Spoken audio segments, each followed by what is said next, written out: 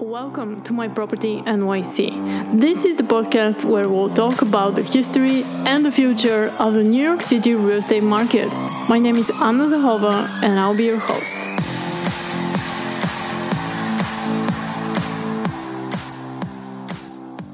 Hello everyone, thanks for joining us today. My name is Anna Zahova. I'm a licensed real estate agent with the Corcoran Group, and real estate and construction attorney Mark Subkov will be with us today, and we are going to talk about sustainable living.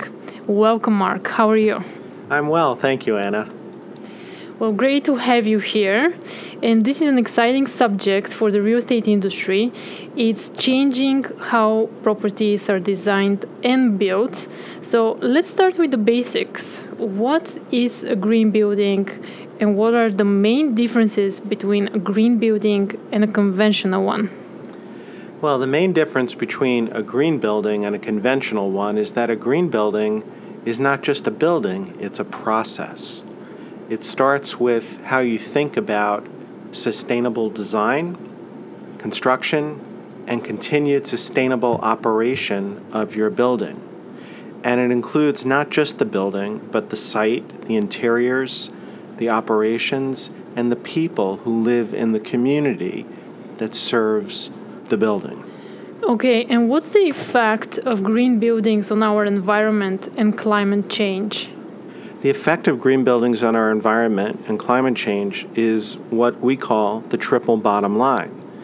It promotes economic prosperity, social responsibility, and environmental stewardship.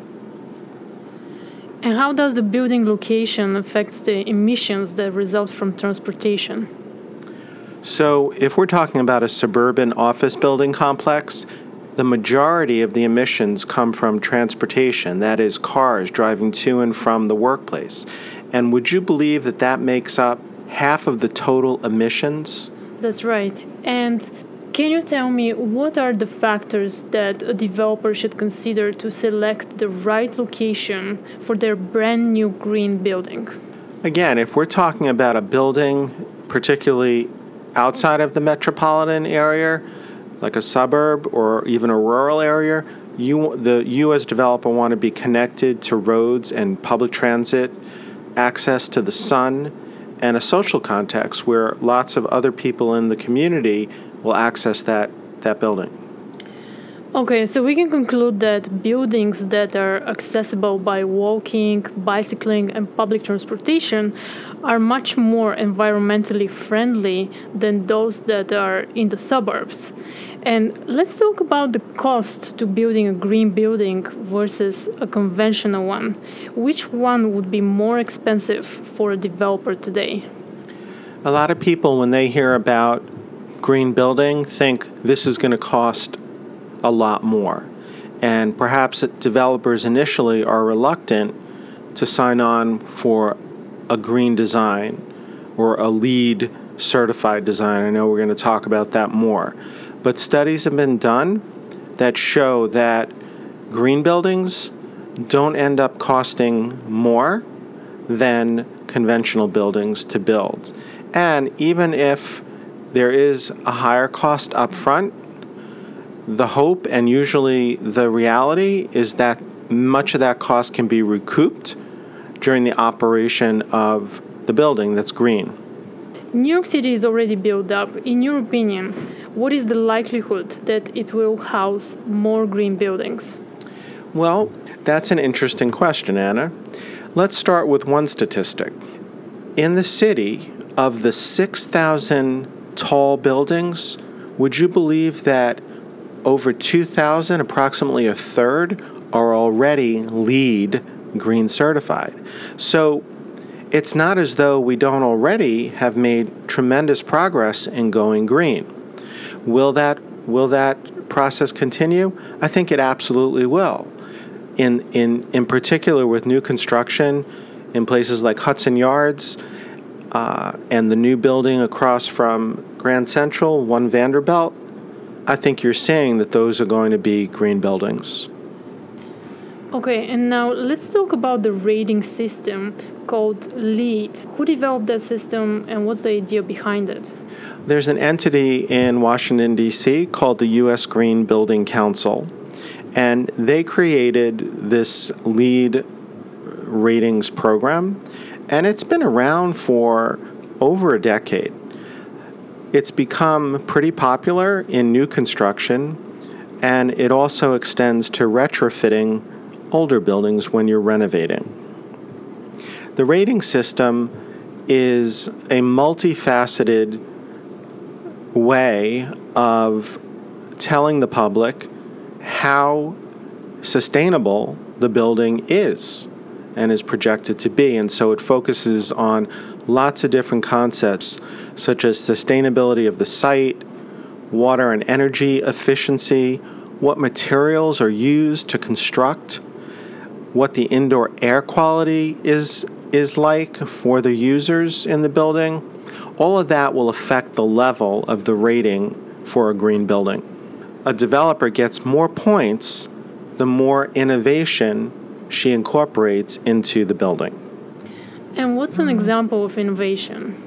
Sure. So if you're in an area of the country with a particular environmental concern and you address that as a developer, you're likely to get more points. An example might be in California, where they've had periods of prolonged lack of rain, adequate rain. If in your design you can recapture some of the stormwater and even other water that's used in the building and reuse it, then you'd get more points. Okay, and there are 4 types of certifications for commercial buildings. Can you tell me more about those? Yes, I can explain that the certification process will result for a commercial building in either certified, silver, gold, or platinum.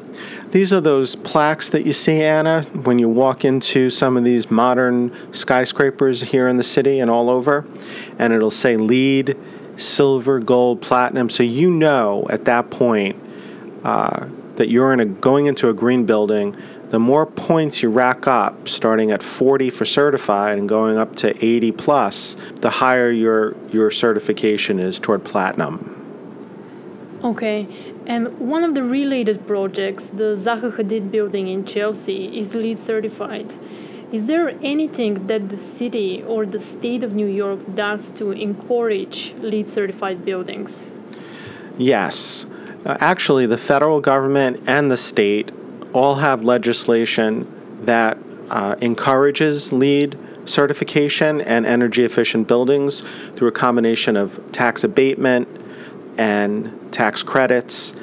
At the city level, the focus in the past has been more to promote green roofs through a tax abatement per square foot of green roof. The issue there is that that statute has expired, and so will the current administration and Mayor de Blasio reauthorize and the City Council legislation that Mayor Bloomberg had focused on with green buildings and green roofs.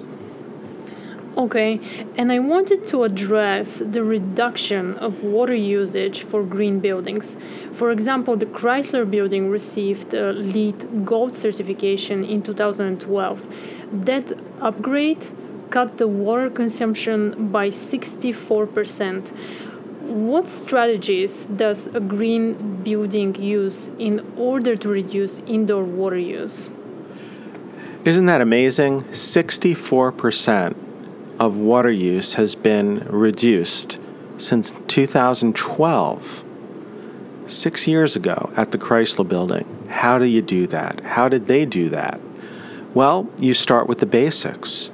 You retrofit your plumbing fixtures so that they use low water use, low flow toilets, low flow fixtures, and you capture whatever rainwater you can, any indoor wastewater that you can, you clean it and then recirculate it for use within your building. So with these targeted strategies, you have so many fixtures for plumbing in a building of that size, you can, as you see, make a huge difference. Okay, and now let's talk about renewable energy and green roofs. Why are there so few buildings in Manhattan that have green roofs? I first came in contact with a green roof at my son's high school here in Manhattan. The top of that building included a green roof when it came online about 10 to 15 years ago. And so I think you're seeing them as being increasingly popular in schools and in other civic-oriented buildings where there's a real emphasis on creating environmental consciousness and social awareness of the benefits of green building. I also think that as a construction lawyer, it is involved to retrofit an existing roof to make it into a green roof and making sure that it's done properly so there won't be any water leaks or other problems that didn't previously exist before the green roof was built. And then finally, it's important for the government to support green roofs and to offer whatever financial incentives they can. So I don't think the verdict is out completely yet on green roofs and how effective and efficient they really are, but if it does prove to be a big energy saver, then I think they're here to stay. Okay, and we spoke about water and also renewable energy. Let's now talk about quality of air. How does a green building improve the indoor quality of air? Green buildings, as I mentioned earlier, is really a process of designing, constructing, and operating a building to be healthier, sustainable. So from the beginning of the process, including when the architect is speccing out what types of paints to use, you're going to be taking into consideration indoor air quality, so important to all the users of the building. During the maintenance phase of the building, green buildings will carefully consider what kind of cleaning materials to use so that they're don't contain toxic chemicals that people can breathe in. And so all these types of things go into designing a building with air circulation that is healthy.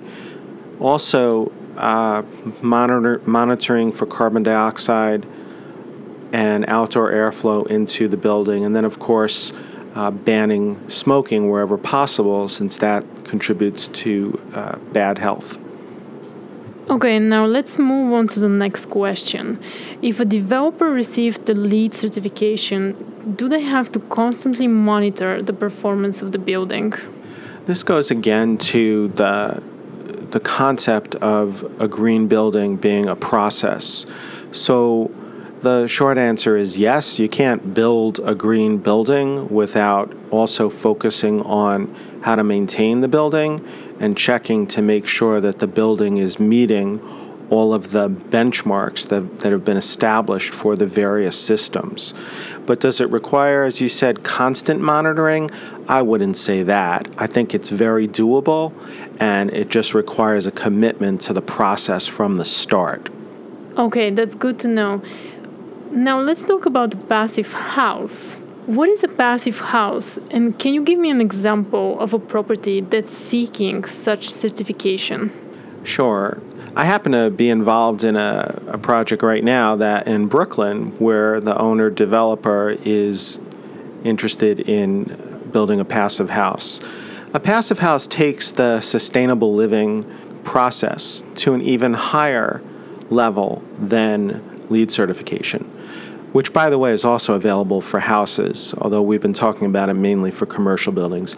In a passive house, instead of just trying to reduce our reliance on fossil fuels and reduce emissions, The goal and the purpose is for the house to be net neutral in its use of energy. So whatever water or heat the building needs, it makes enough to compensate for what it needs. Okay, and can you clarify for us what are the requirements to label a home a passive house? That's a good question. This is a movement that started in Germany and has only more recently taken hold here in North America and in the United States. So in order to be a passive house, I do believe that the developer has to show that it is completely 100% net neutral in its use of energy, so it creates as much as it uses. That having been said, I know that there are developers that may strive to build a passive house and then find out, let's say in New York City, where it's hard to meet all of the requirements for insulation and to be completely net neutral for energy use, that they'll not be strictly a passive house, but they'll be a highly energy efficient house. And that's good too, don't you think? Absolutely. Thanks again for joining us. My pleasure, Anna. Thank you for listening to this episode of My Property NYC. Please leave us a review on iTunes and subscribe to our channel.